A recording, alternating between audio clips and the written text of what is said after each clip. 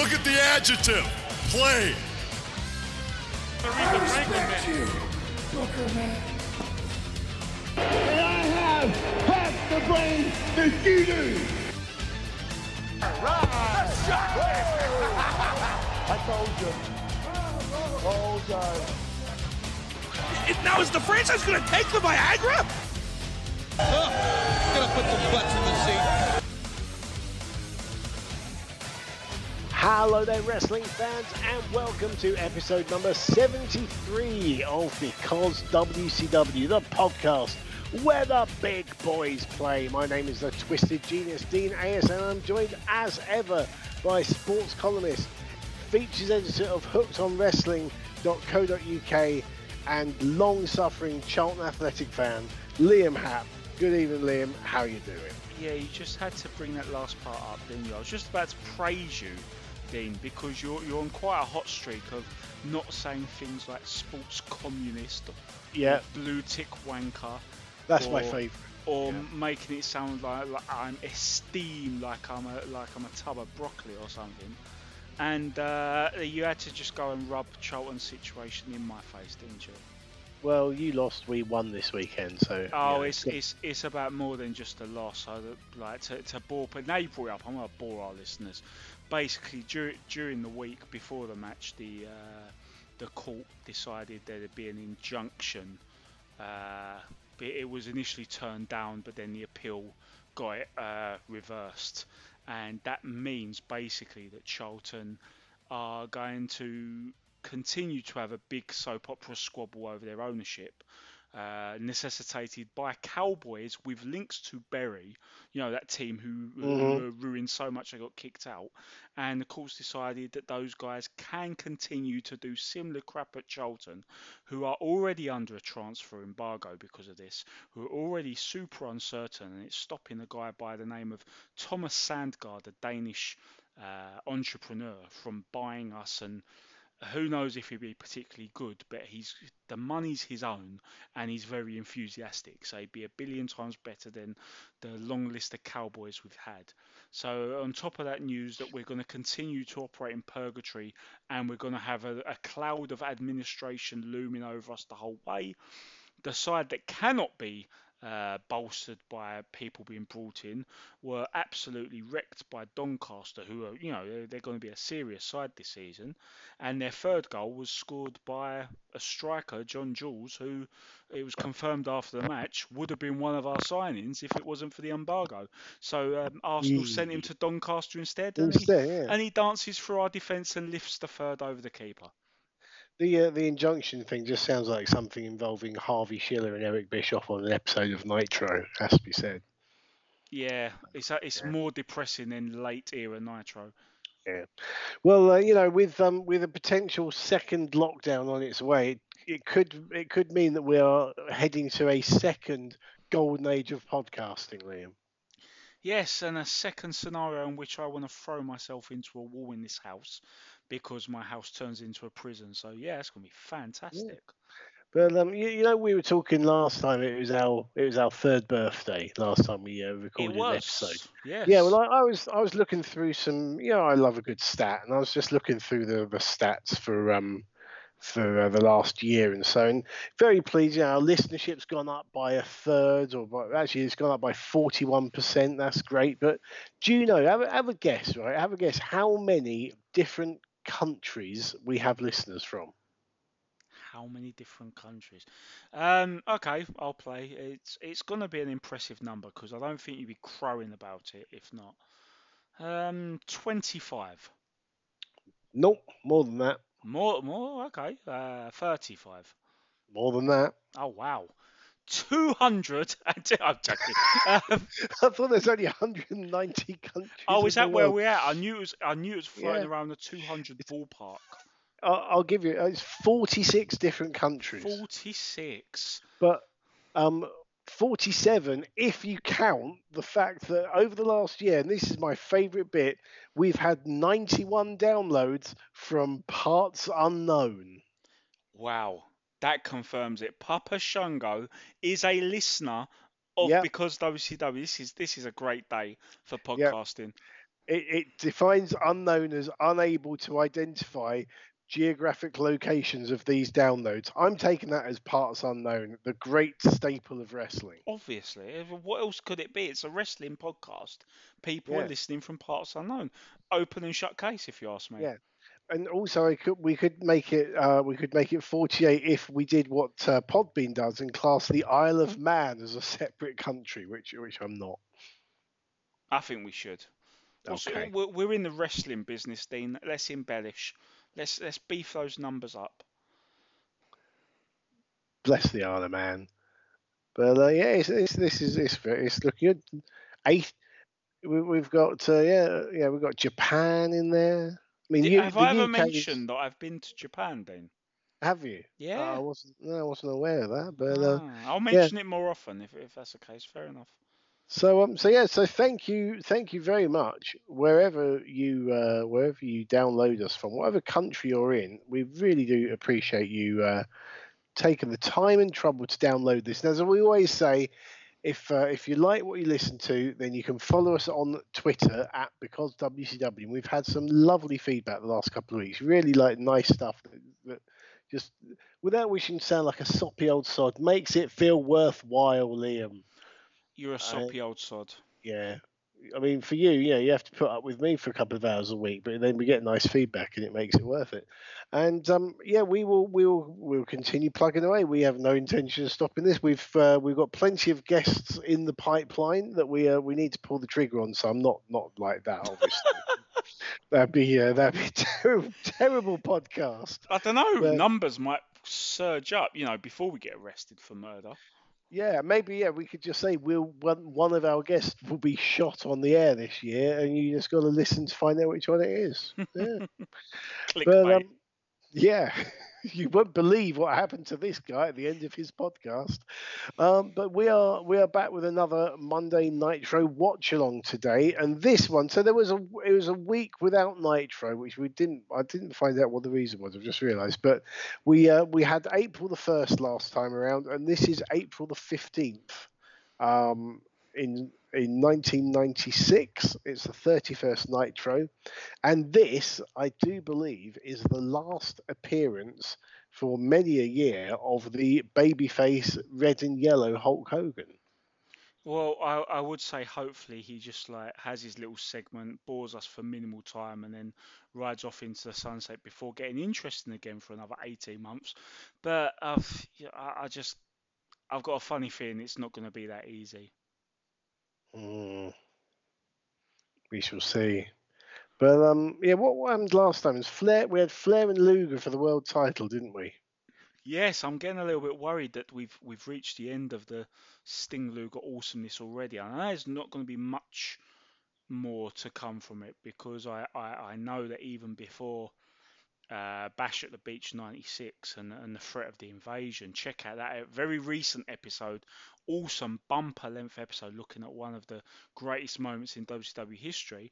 But I do recall that Lex Luger, I want to say at the Great American Bash 96, he was a babyface challenger for then champion the Giant. So I know that we don't have long to go for it, but I was really hoping we get a little bit more of this awesome Sting Luger dynamic, and it maybe have a bit more of a transition that made sense when Luger goes flat out babyface soon after. But by the looks of things, it might be over already.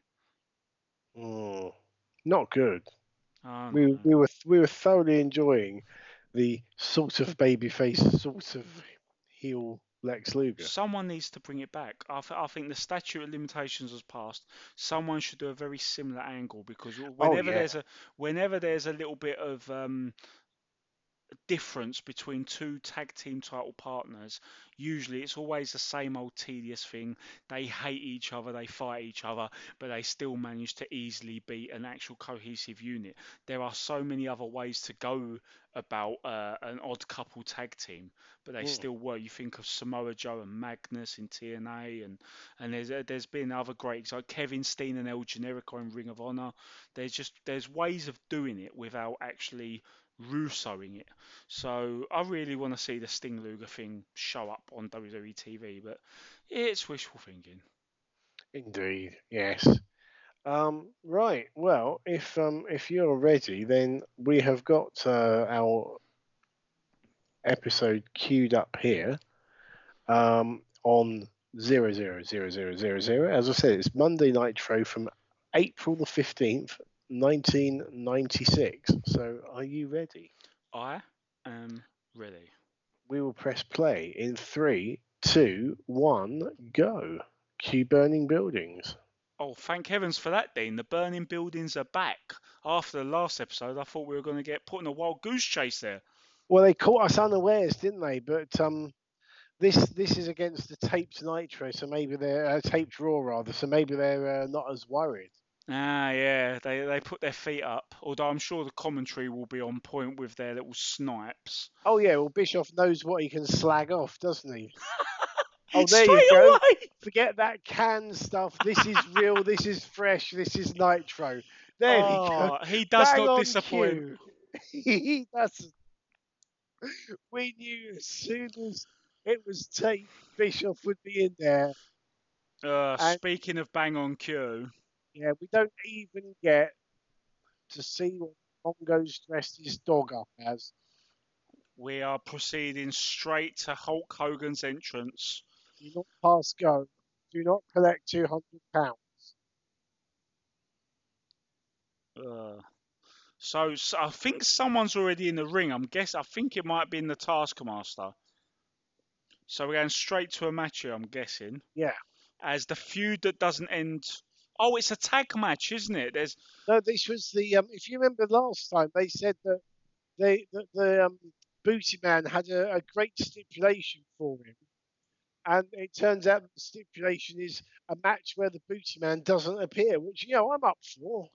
I'd love to talk Hulk Hogan into going into handicap matches and getting beaten up, but unfortunately, we know what happens when he wrestles Sullivan and Anderson. Yes.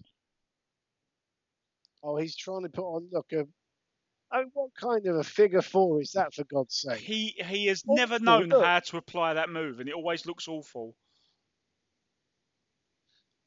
That was literally the worst figure four I've ever seen. So he's going for it again. Look, he can't even fucking get his legs. Oh, Jesus, that is horrendous.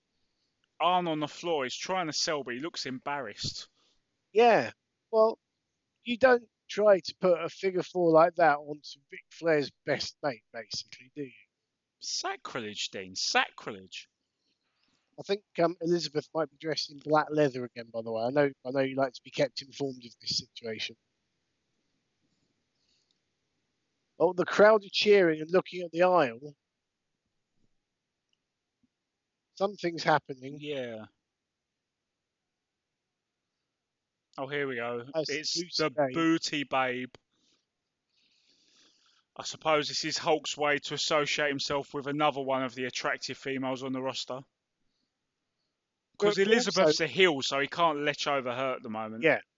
But also, right, if Hogan and Savage could beat 8 people, then of course Hogan can beat 2 people.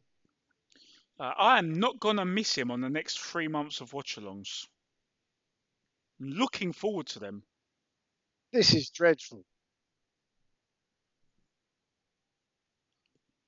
And you've also got Sullivan wearing the same colours as Hogan. And he's not even dressed like an old woman. And Hogan's now no-selling a chair shot. This is like some kind of swan song for Hogan. An ego-riddled swan song. We don't want you around for the next few months. I think he was making a movie, wasn't he? So we want you to kill two heels before you go. Because that's how the industry works, isn't it, Dane? Yeah, nothing. Not he should be like being injured and being made to look vulnerable and put the heels across as strong because they're going to be here next week and Hogan is, God no, perish the thought. Well, it's safe to say that his 6-month midlife crisis on these early Nitros is culminating here, and it's not fizzling out. It's going into supernova. Yeah. Oh, Jimmy Hart's getting involved with a few kicks now. It's like, this started out as a nice idea and now it's uncomfortable for everyone. You know, it's like when your nan's round at Christmas and after a couple of sherries, she says something racist. And you're like, man, you can't say that anymore. Yeah, Hulk, you can't do that. Yeah. Please go and shoot a Doom to Fail movie for 3 months. Any chance we could make it 4? Thankfully, when it wasn't extended, what he came back to was a bit better. But yeah, it's funny if you think about it. Hollywood Hogan had its 18-month run of being awesome, and when that reached its natural course, even as a heel, we managed to get ridiculously obnoxious and overbearing, not in a good way. Yeah. This is literally nothing going right for the Hills. This is the American equivalent of a Big Daddy tag match, I was but just in about to say, yeah. handicap form, where literally nothing works for the heels, and the babyface is just offense, offense, offense, and he gets the pin. That was fucking dreadful.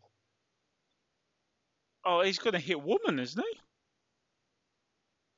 He's throwing Woman in the ring. Or trying to. Yeah. And Elizabeth hasn't changed her facial expression. She really No. doesn't understand this assignment, does she? No, she's in the ring. Now what's happening? He's stalking both the valets and threatening violence on them. And don't get me wrong. And woman is using Liz as a human shield. Beautiful. Yeah, I mean, Woman's been healing it up as of late, but they've done nothing to deserve getting clobbered by a bloke in this particular scenario. They didn't even get involved in the match. 300-pound bloke, I hasten to add. Jimmy Hart to the rescue. Oh my god. It was a different time. This is so out of touch. Jimmy Hart's taking his jacket off, which surely is a signal. Oh, there you go. He's now decided to get Jimmy Hart instead. Jimmy Hart, who's thrown his sunglasses off, which means he's taken a bump. This is what always happened with me as a manager before I got contact lenses. Oh, Jimmy Hart had powder, and Hogan no-sells that. Yeah, because it mainly went over Jimmy Hart.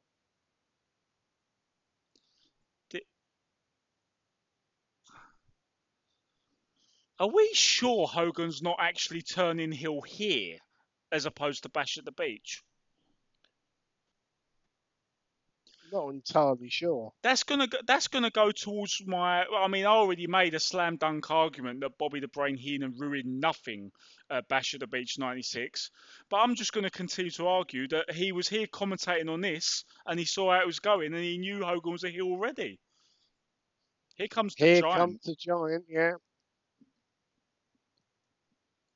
At least this should be enough to write him off. I mean, they're clearly getting the Giant ready for the title. Yes. So it makes sense that he's the one who takes Hogan out here. But it's just a shame we had to go through all that to get to this. It was quite embarrassing. But if they do an injury angle here, oh my, for crying out loud. He's no-sold the Giant's choke slam. What is wrong with this man? The Giant is the heir apparent to the world title while Hogan's away on movies. And Bischoff's loving it. This is why WCW died. Even if Hogan brought in the numbers initially, his contract and his ego was always... It was like selling your soul to the devil, isn't it? Yeah. It's always going to end up in your demise. And now he's body slammed the Giant, and he's having his way with everyone, including the Giant. Body slamming the Giant on Nitros, which takes away any pay-per-view intrigue. Mean Gene's going to knock him out. Oh, Mean Gene. He was going to body slam Mean Gene. Mean Gene did sneak up on him, to be fair. And Heenan says, opportunity of a lifetime. What was the fucking point of any of that? Seriously. Oh, man. This whole thing sums up everything that people were groaning about at this period of time. Yes.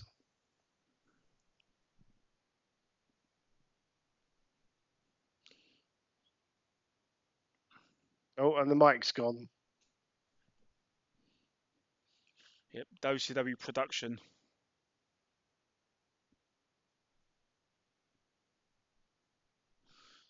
He's apologised to Gene for that. He thought it was Jimmy Hart.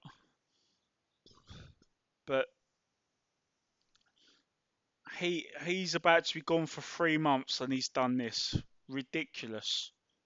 Yeah, rather than he could have. When we saw the Giant coming, we thought, oh, the Giant's going to lay him out. That makes sense. That's why he was trouncing everyone else, because he has to get the equilibrium. But apparently, to Hulk Hogan, the equilibrium is he beats up everyone and walks on out. I can't even find the words for it anymore. 25 years on almost, it's still embarrassing. Not only that, but with the shittest figure 4 leg locks you've ever seen in your life. And to make myself feel better, I'm just going to point out he did ego-based things like this to make sure that he always got the lion's share of the revenue.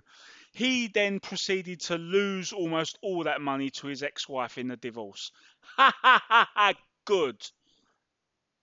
That's what you get for making all of us suffer, you orange bastard. Yeah, but then he got all that money back by suing Gawker, didn't he? Well, they deserved it. Oh man. Well, that's the end of Hulk Hogan on Nitro for at least Forever. For a good few months. And and when he's back, everything will be done. Well, we're in Charleston, West Virginia, country roads. And don't get me wrong, Dean, while I know they'll bring up Hulk Hogan 5 times a show every week, even when he's not there, I can handle that compared to what we just saw. I mean, that was just such an obnoxious, self-serving, pointless segment. And what happened to Booty Man?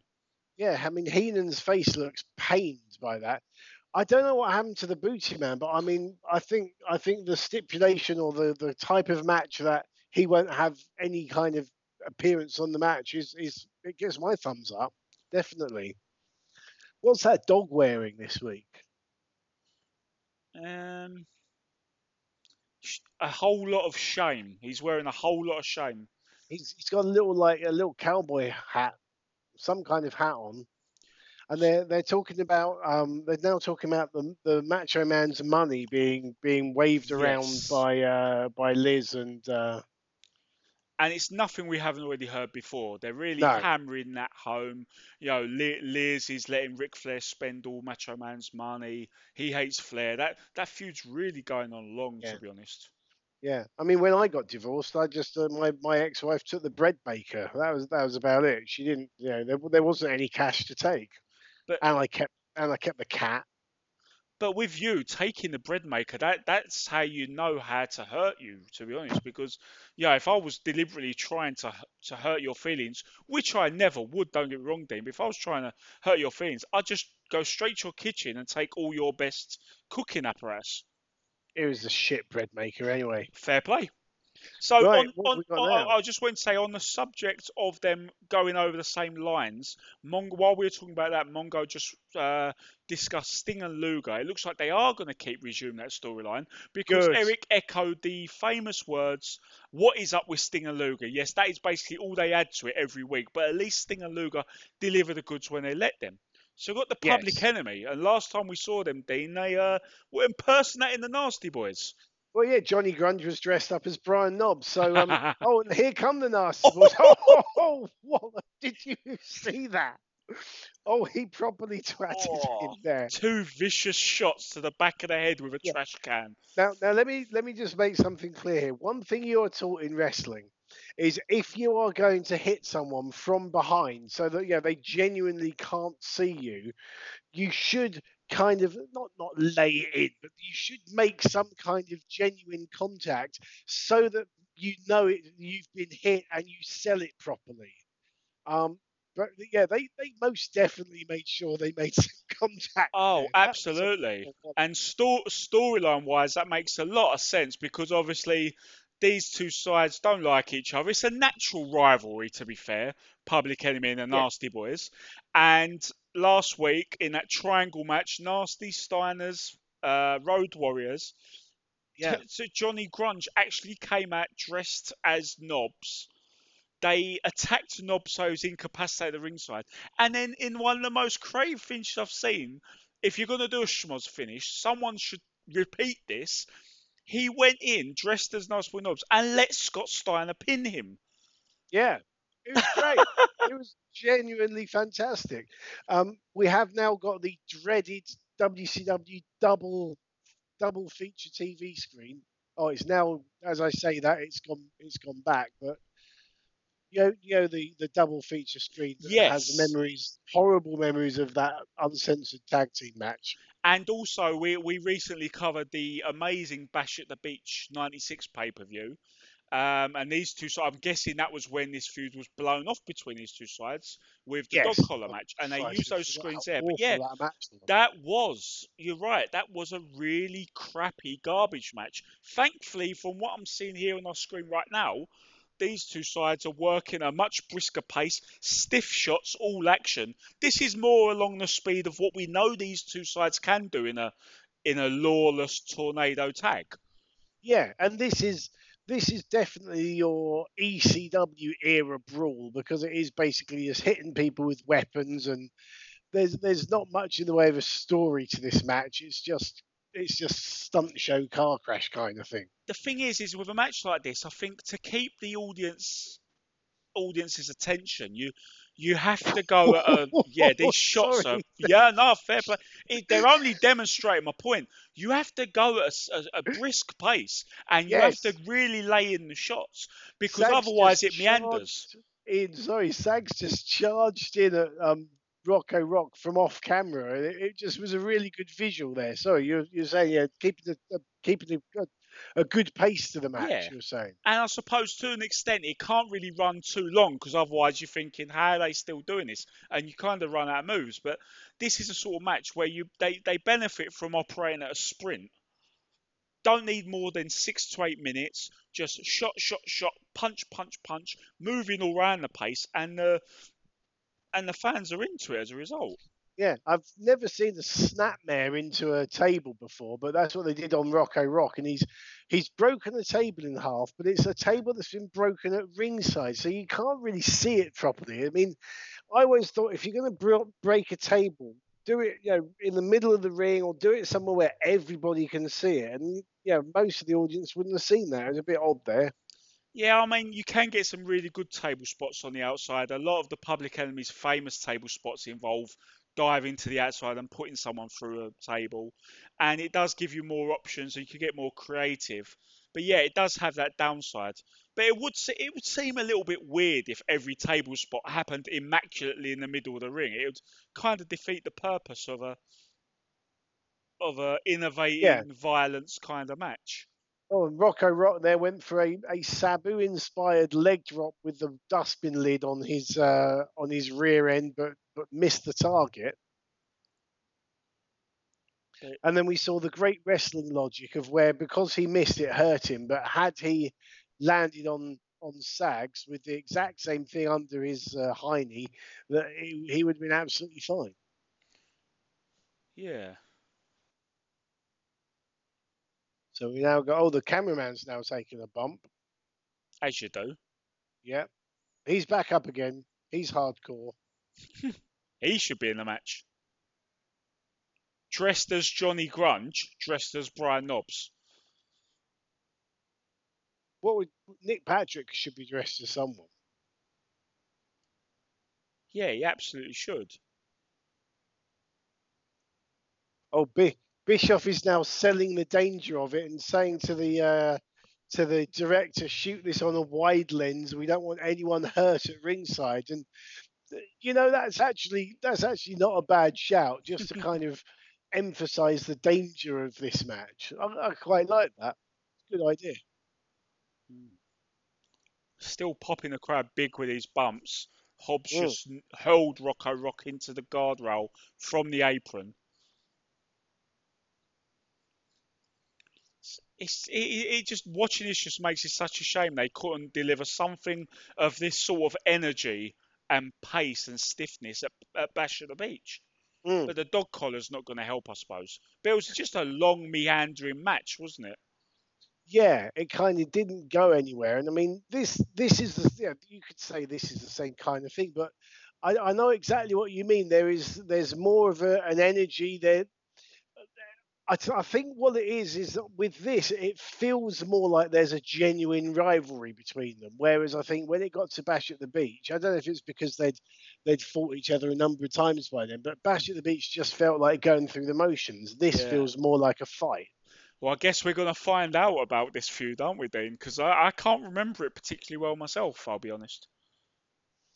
No, I can't myself much, but you said it earlier, and you're absolutely spot on. This is a natural pairing of these two, very similar teams, just one more established than the other. Oh, it And looked you like, think about, sorry, I was going to say, it looked like Knobs was going to ram Grunge into an upright, inverted side of a table, like the legs first. But yeah, I was worried about that. they ducked out of it, and he just went head first into the flat side. Because I was going to say, though, people think and talk a lot about the hardcore brawls, the matches that Public Enemy had in ECW with the likes of Gangsters, Bruise Brothers, Eliminators, whoever it might have been. But in 1994, the Nasty Boys were tearing it up in WCW against Cactus Jack and Max Payne and Kevin Sullivan, and a combination of those three, and they were great matches of that hardcore genre. And it's what turned them babyface, which is kind of sort of what the role they're in here, even though they're all just like brawling, so it's hard to tell if there's an actual good guy. But they turned face from all those great '94 brawls. I remember when they went side by side with Dustin and Dusty Rhodes in War Games, and it was a really cool team to go up against the stud stable at a time when War Games got really watered down and some of the matches were naff. They were nowhere near as good as the late 80s, early 90s, but the 94 one I thought was the best of a bad bunch. Yeah, definitely. And what amused me there as well was that Knobs went for a pinfall on Grunge, and the referee wouldn't count it because Grunge's foot was on the ropes. It's like, out of all this rule breaking and using weapons and whatnot, and the referee is still maintaining the law and order of the rope break. Well, as long as it's not Falls Count Anywhere, he's right to do that, because people get confused about that. But at the end of the day, if it's no disqualification and someone puts their foot in the rope, who's going to get disqualified? Yeah. It doesn't trigger disqualification. It just makes a pin illegal.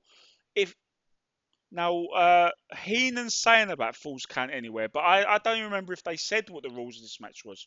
Basically, if it's Falls Count Anywhere, then there's no point doing rope breaks. But if it's a no DQ match, but you've got to win it like a wrestling match, then a rope break on a submission or a pin counts. You've got to win it properly.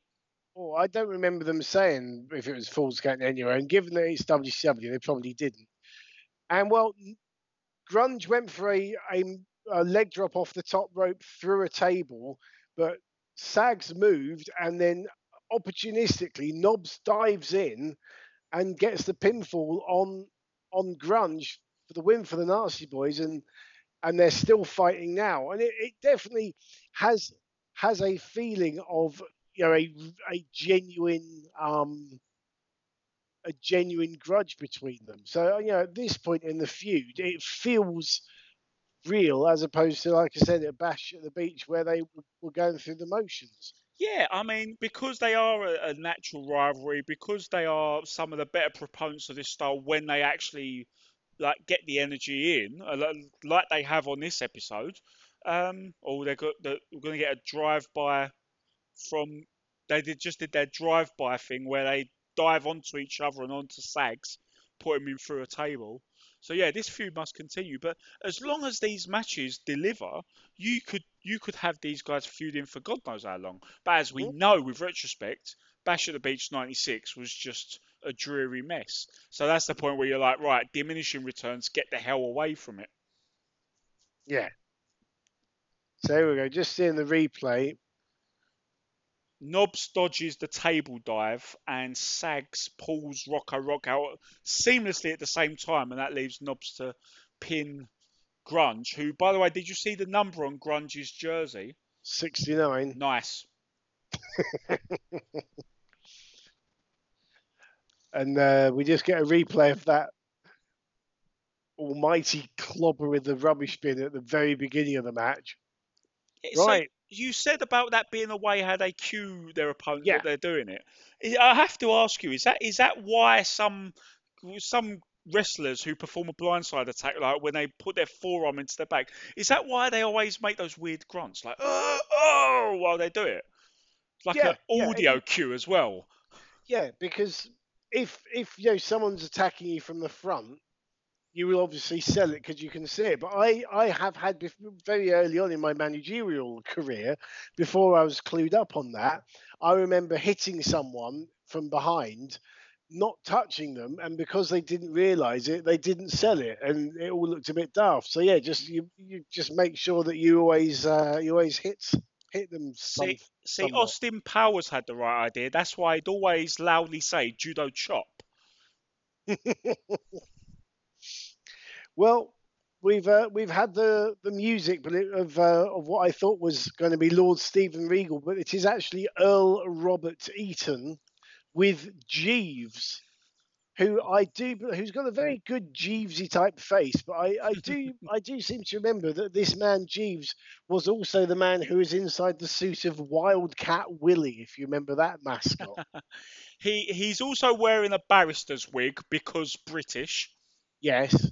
You know, because you might as well stick a cup of tea on him as well.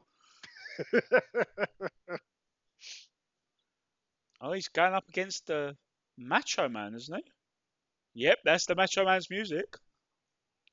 Well, you know what I'm going to ask you next, Liam. Are we going to follow the Macho Man Nitro formula? I mean, I can't see Macho Man making much more effort than that for someone of Robert Eaton's stature. But if we remember that this is Bobby freaking Eaton under a gimmick, if anyone could easily just go out there and wing an amazing match with Macho Man, it's him. But then Yeah. Macho Man was always a meticulous layout in advance kind of guy. So, Plus, if Eaton is going to get the lion's share of the offense, then that's going to be good quality offense. yep, sold well by Savage, slickly Yep. delivered, and then whoops, mischarge, axe handle, elbow, good night. I was just about to say, for those who may not be familiar, what is the Savage formula? But yeah, you just hit it. It's the heel dominating the match until there's a miscue of some sort, and Savage just slips in with the big elbow. It's been commonly referred to it, but when other people use it, I think I've heard a lot of writers refer to it as the semi-squash, half squash, where is the Savage would basically sell non-stop like he was being squashed, but he would end up taking the finish. Maybe a reverse squash is another name for it. But yeah, because we see it on these Nitro watch-alongs so much with the Macho Man being the one who utilises it, yeah, it's the Savage formula. Okay, so here we go. Match has started. Savage on the offense to start with, at least. So Eaton is like Brad Armstrong and one or two others in that he is so universally liked and trusted in the ring, And respected. And he's so proficient at what we've referred to on this podcast as the mortar to the bricks of wrestling. They will find whatever gimmicks they can to keep him heavily involved on a weekly basis in the mid card, in the tag team ranks, where he can always be relied upon to deliver. Yeah, because he'd had a bit of a barren spell. Because obviously there's the Midnight Express. They then split. He had a TV a singles run with a TV title reign. Then the Dangerous Alliance came along, and he was featured prominently in WCW programming. They kind of they broke up 4 years after this, and he'd really, I mean, he'd not had anything massively of note from those 4 years beforehand. Had he, from 92 to 96? I can think of. I'd have to look it up, yeah, but I can't remember him doing much post Dangerous Alliance. There's a Fred Flintstone cosplayer in the audience. And Savage has been thrown over the top rope behind the referee's back while Jeeves was distracting the ref. And now Savage is selling and Eaton is in charge. And I think the formula is clicking into place. Yeah, the other traditions in your typical match, such as the feeling out process and babyface fire, where the good guy gets a lot of the early offense and frustrates the heel, those two areas lasted all of 30 seconds apiece. So the fact that it's gone so quickly to the heel taking over on Savage suggests that this really will be a Savage Formula match. But I just went to add everything we're saying about Eaton's style. If he was an English professional footballer, Sam Allardyce or Neil Warnock would totally sign him, wouldn't they? Oh, God, It's a yeah. sort of dependable hand that they basically want for every team they play, and they manage like a different team every season. Eaton's got a Horseman t-shirt and he's waving it at Savage whilst Savage is in a figure 4 leg lock. Which is not a smart thing to do for a wrestler who's known to thrive on his insanity, who is already controlling quite handily. He's basically giving him the team talk that will lead the comeback, to put another footballing reference in there.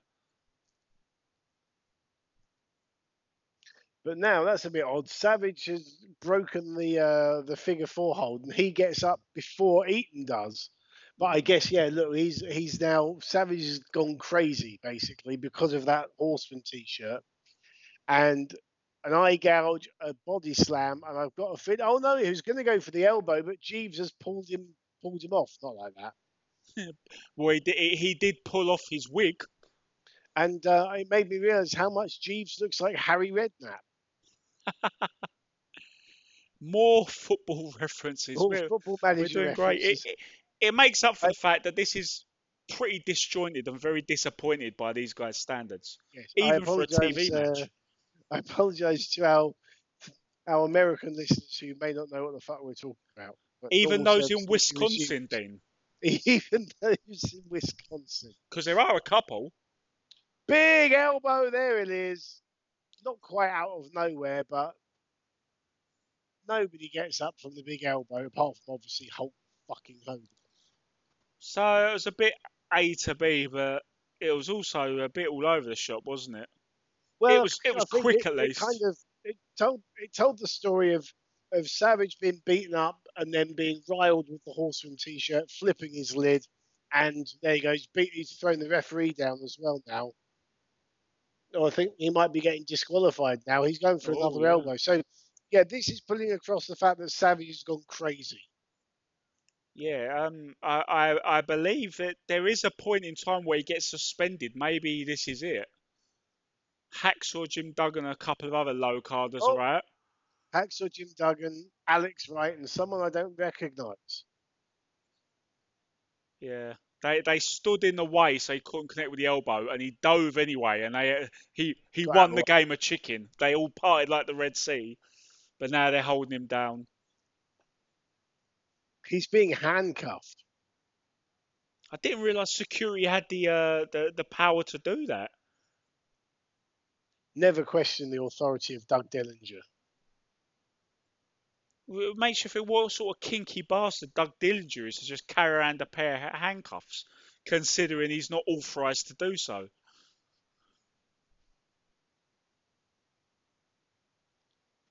He's Doug Dillinger. I remember when we saw him at a WCW show, he had what looked like a never-ending bucket of chain. I have no idea why he needed a bucket of chain, but he had it. There wasn't a chain match on the card, was there? No, it was just a chain in a bucket. Yeah, that confirms it. Doug Dillinger is one kinky dude. Oh, that's Hard Work Bobby Walker. I knew that because he's got hard work written down the side of his tights. Is that one of the wrestlers who ended up having a brush with the law after those things? No, that was Hard Body Harrison. Ah, that's the confusion. Who was basically pimping out women, and I think kind of like some sort of like modern day slavery type thing. Pro wrestling, it attracts the classist, doesn't it? Exactly, yeah. So we've got an advert here for the new look WCW magazine. Yeah, they've run this one a few times with Sting Yeah. morphing into a child, complete with the I- same makeup. Yes, I don't remember. I don't remember that version of WCW magazine being available in the UK, whereas the previous one with the WCW logo in a diamond was one that obviously was available over here, and I got some bits printed in a couple of times over the years. So that's the Nature Boys music. Indeed.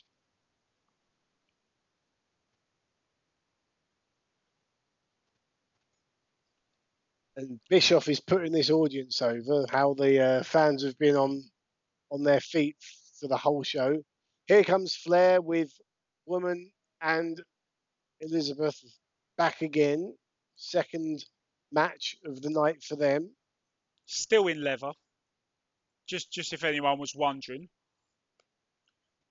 So Yeah, still in the same outfits that they wore earlier. this is Flair and the Giant, and these two battled a couple of weeks ago for the world title, in which Flair made the Giant look like the man. But apparently they're buddies here. Well, I think this is the start of what has been a feature of Paul White's career of flip flopping between babyface and heel, and people not really knowing what the hell's going on. Oh, is that Deborah McMichael? Yes. This is becoming a weekly thing, isn't it? Yeah, Flair chatting up Mrs. McMichael. So you can see where we're leading to. I believe this is for the Great American Bash. We've got Slamboree to come, but they're starting some storylines, which is why we're suddenly remembering the feud with Flair and Savage that's dragged out a bit. They do that a lot, don't they? Or in this early Nitro area, they'll have a feud, a storyline going. Sting and Luger are coming out. They're another example of this. They'll kind of peter out of what they're doing, and then a couple of weeks later, they decide, we want to reheat this, stick it back in the microwave. Mm.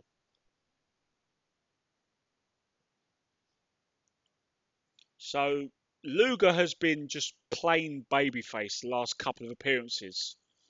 But they did ask the famous question, what is up with Sting and Yes. Luger? Which means Well- they're paying attention to it again. Well, as Luger did his double bicep pose, he nearly elbowed Sting, and I don't know if that was a genuine accident or if that was a superbly timed faux mishap. If it was the latter, all credit to Sting because that was impeccable timing. Yeah, they kind of laughed it off like fun-loving baby faces, very John Yeah. Cena-esque. Yeah, but Luger is looking like proper babyface as opposed to pretending to be babyface when Sting is looking. And Sting, by the way, post being bleached blonde surfer, but before going jet black crow, he looks Yeah. ginger tonight, Dean. I was going to ask, what is going on with his hair? Yeah. I did not realise that the Stinger had a Ginner phase. He's I the don't know if it Ginner was Stinger. around. I don't know if it was long enough to call a phase, but we'll have to see what he's like next week. But yeah, that's definitely. I reckon that's maybe trying to dye some blonde hair a bit darker, and it's gone a bit wrong. I don't know. He's just a walking bakery today because he's got the ginger nut up top, and his face paint looks like a cherry bakewell, and he's really overdone it with a spray tan today as well. Well, here we go. Flair v Sting again. I tell you what, actually, all four of these men, it looks like before they got into the arena and they became enemies in a tag team match, it looks like the four of them went to the spray tan salon. They are all particularly lobstered up on this show, and all the same shade as well. But that might explain Sting's hair. Actually, maybe he forgot to wear the cap. Ah, yes. That might be the issue there. There we go. Sauced it. And that's not face paint. That's sunburn and Cherry Bakewell covered up. Yeah, and Cherry Bakewell. So here we go. We know exactly what's going to happen soon. Because Flair and Sting can wrestle each other. There's the press slam. We knew it would come. Shall we start counting them again? Yes. Whoa! Oh, nice. Drop kick, single leg drop kick to Giant, where the camera, I don't know if you spotted that, but the camera accidentally shows us a big cluster of seats that are empty. And he's thrown Flair onto the Giant, who just throws him back in. And now Luger is in doing the muscle pose, and it's press slam number 2. 2! And Flair again is deposited onto the Giant and thrown back in the ring. Not the most supportive of partners, it has to be said. Okay, this is quite funny, to be fair. Oh, this is vintage Flair, isn't it? And he's now chopping chopped his the tag team partner. You think he's watched the Macho Man get hauled out in handcuffs. You'd think he's safe from danger. So what does he do? He attacks his 7-foot-tall, 500-pound tag team partner. Yeah, He's no stranger to the danger, is he, Dino? definitely. No, now what's up? Now, hang on a minute. We've now gone to a commercial break. Oh, we're back now. We went to a commercial break rather than counting out Flair and Giant, who had basically fucked off to the back. I always thought that if that happened, you administer a 10 count, not go to a commercial break. But clearly the rules have changed, Liam. But promise me one thing, Dean. If you ever take on ring announcing duties again and you're there to call a result via deliberate countout, please say, and the winner via the opponent fucking off to the back. To the back. Yes.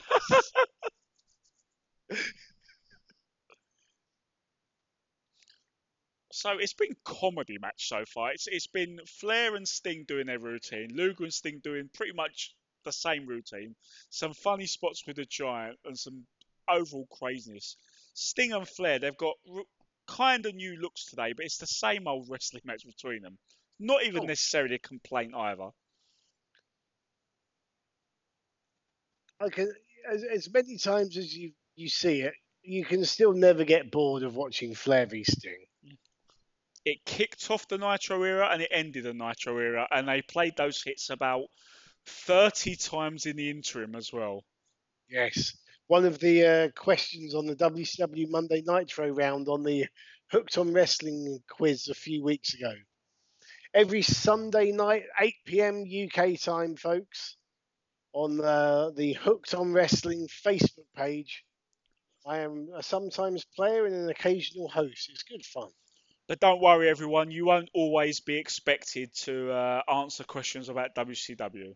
You don't have to be as sad as us to win. It was a special for Nitro Week on Indeed. Hooked on Wrestling. Mongo's complaining about these two Wildcats getting involved on the outside. To clarify, as usual, woman is cheating rampantly. Miss Elizabeth is stood there wondering which of her two facial expressions to employ. Did she applaud as well? I'm not sure. I'll have to go back and check. That would be the headline, wouldn't it? Also, have you noticed how Elizabeth's jacket makes her look like a little bit like an East End pearly queen? Oh, thanks. I was really enjoying Liz in Leather, and now you've ruined it for me. Good, thank you. As an exiled Cockney, I do not want to think about bloody pearly kings and queens. I've never understood what the hell that's all about. I don't understand a lot of logic that emanates from East London, to be fair. Fair enough. West Ham United. Yes. You know. In the East End. What the hell? So, Giant is now in the ring with Luger. The match has got more serious now, but Luger is basically being thrown quite literally from pillar to post into one corner to another by Giant, who now tags in Flair. And yeah, Flair and the Giant are right as rain now, as per the storyline's necessity that the Horseman and the Dungeon of Doom fall out and make up again every 15.47 seconds. I've known couples like that. Yeah, there's a margin for error, but roughly every 15.47. Yeah. But Luger has wrestled this match absolutely pure babyface. Yes. He's now in the figure four, and unlike uh, Robert Eaton, Flair's not dangling a Horseman t-shirt while applying a hold. Yes. He's missing a beat, if you ask me. But he is getting help from Woman on the outside. Excellent. I suppose that assignment was also too difficult for Elizabeth. Yep.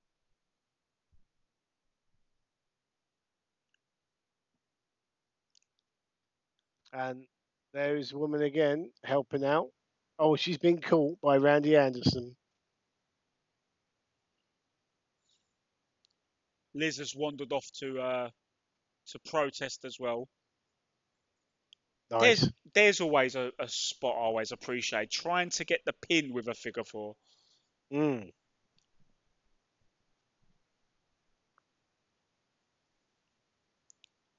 Another Flair staple there. He shoved the ref and got shoved back. Yep. Sorry, the referee is Nick Patrick, not Randy Anderson. You were hoping it wasn't Nick Patrick, weren't you? I was, yeah. At least he sold the shove okay. You never have to. Oh, yeah, that's true. I was not. He didn't have to take a bump off it, you see. I wouldn't have put it past him to have blown that, but no, he did all right. It's press slam number 3, but this is on Luger by the Giant. Still counts. Yeah. And now the very simple move of just walking on Luger like a doormat, as Heenan says there. Yeah, I mean, the Giant has proven he can hop the ropes, he can drop kick, he can do some really impressive stuff, but sometimes you might as well just take that route and do the step on the opponent because it looks incredible for a man of that size, so you might as well do it. Yeah. And, you know, Eric Bischoff hasn't been lying here. This crowd have been hot the whole show. It has been a good crowd, and with the exception of that nauseating stuff at the beginning of the show, it's been done with a lot of energy. Even Savage and Eaton, which I personally I just thought it was a bit lousy for what they can provide. At least they kept it brief and they hit the notes of the story. It was brief and inoffensive, as opposed to the Hogan match at the start of this show, which was brief and offensive. Yes. Here's the stinger. And again, crowd big pop. And a 4th press slam. Lovely drop kick. Mm. I know. And second cameraman bump of the night. I know the prerequisite these days of drop kicks is to get that flip afterwards and look really majestic. And I love those drop kicks as much as the next guy, but I always appreciate Sting's drop kick. He just go up on his side and pump both feet into the opponent's chest. Classic drop kick and a lovely superplex. Right, Sting is now going for the Scorpion. Luger has cut the Giant off from making the save. Liz is now distracting Nick Patrick, and Woman was just about to get in the ring to throw a coffee at Luger. Luger ducks, and Sting's taken the coffee in the face. Luger now getting choke slammed. So are we now building up tension between Luger and Sting? And a big choke slam for Sting as well. Giant's running rampant over everyone. That was a really lousy way of trying to do dissension because you can't really blame Luger for dodging hot coffee being thrown at him. No. In that sort of moment, how you Flair is trying to cover Sting and insisting on getting the referee to count, and they're swinging at Nick Patrick for not counting. And now doing the strut. I do love Psycho Flair. Oh yeah. But yeah, you're right. It is a natural reaction, funnily enough. If someone's about to throw coffee in your face, you'll duck. Yeah, knowing that time is running out on the storyline anyway, and given that they've, like, from the booking perspective, they have ignored it for a couple of weeks, and they've lazily shouted, "Oh, what's up with Sting and Luger again?" to reheat it, and they've done that and tried to build dissension off of it. I think I'm ready and willing to call it on the story. I think we've seen the best of it, and it's gonna go. Yeah. Without any real conclusion or payoff.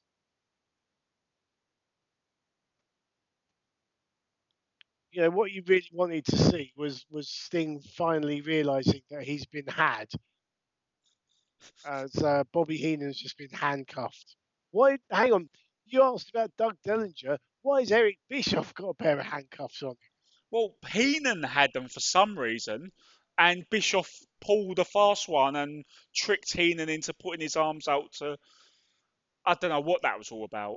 I suppose they finished the last broadcast, which was 2 weeks ago in real time, with the April Fool's gag, didn't they? Mm. I suppose they're trying to all-American wrestling this, but they're not Heenan and Mean Gene with a end of show gag. It's not really working. Or Heenan and Bobby, Heenan and Gorilla rather on prime time. That was the best. Very true. So very true. that brings this episode of Nitro to an end. Thumbs. I would give it, on the pass fail, I would give it a weaker than usual pass. It I mean, squeaked it, didn't it? It absolutely squeaked it. And I think a lot of the things we would gripe about, there's only one thing that was a con rather than a pro that really was, oh, this was bad. I wish I didn't watch it, which was that Hogan bollocks at the start. Yeah, the other stuff is, micro-analysing the Sting Luger storyline. Yeah, they're being a bit lazy. Savage and Eaton were quite lazy in the ring, which is not like them on a good day. But it's nitpicking, and it didn't actually lead to anything actively bad. So yeah, on a pass foul, it gets a pass. But if you were grading it, it'd be a mediocre grade, wouldn't it? It'd be a C-. Indeed.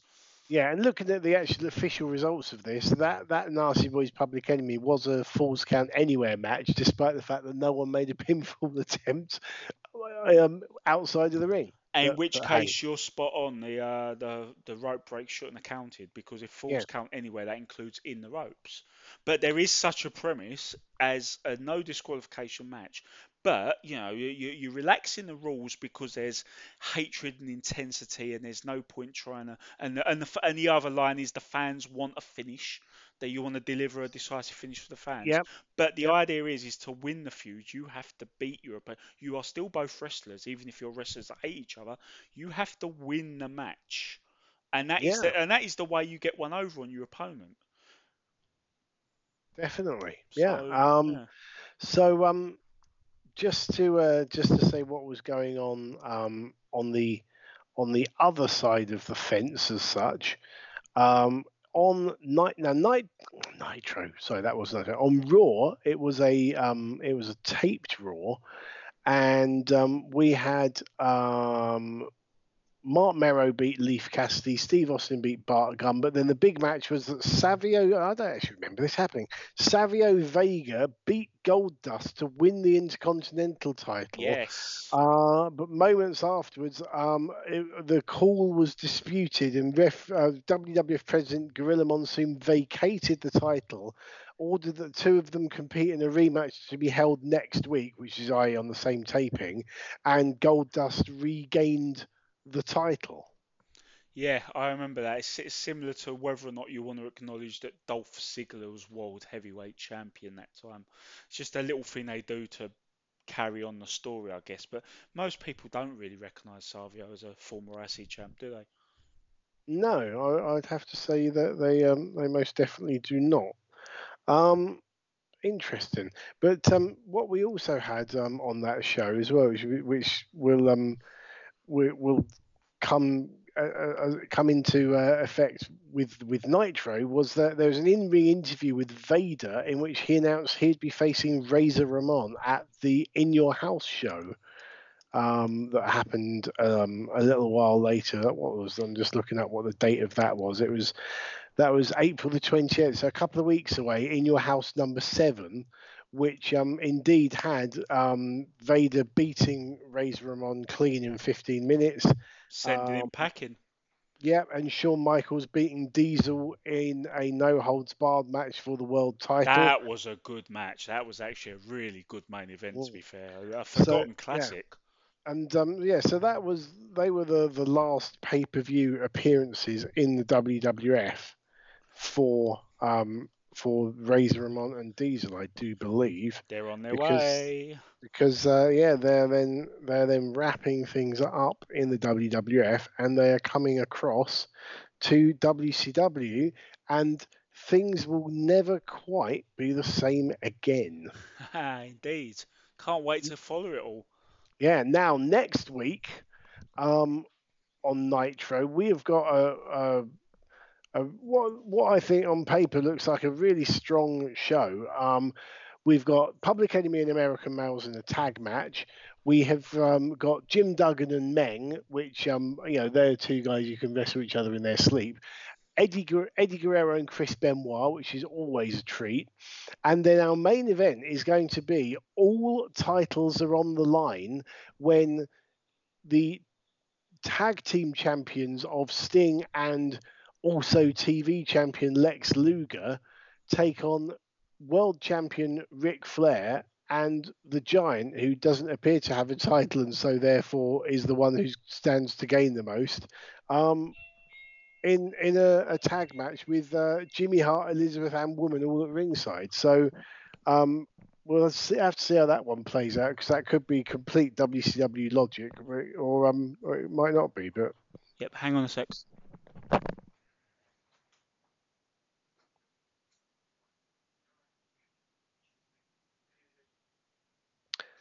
I've got a feeling, ladies and gentlemen, that that distraction might be Liam's Chinese takeaway arriving. Yes, it was. So we what a way to wrap the podcast up. So on that note, ladies and gentlemen, as Liam prepares to dive into his chicken chow mein, on behalf of him, this is me, the Twisted Genius, saying thanks for listening, and we'll see you ringside.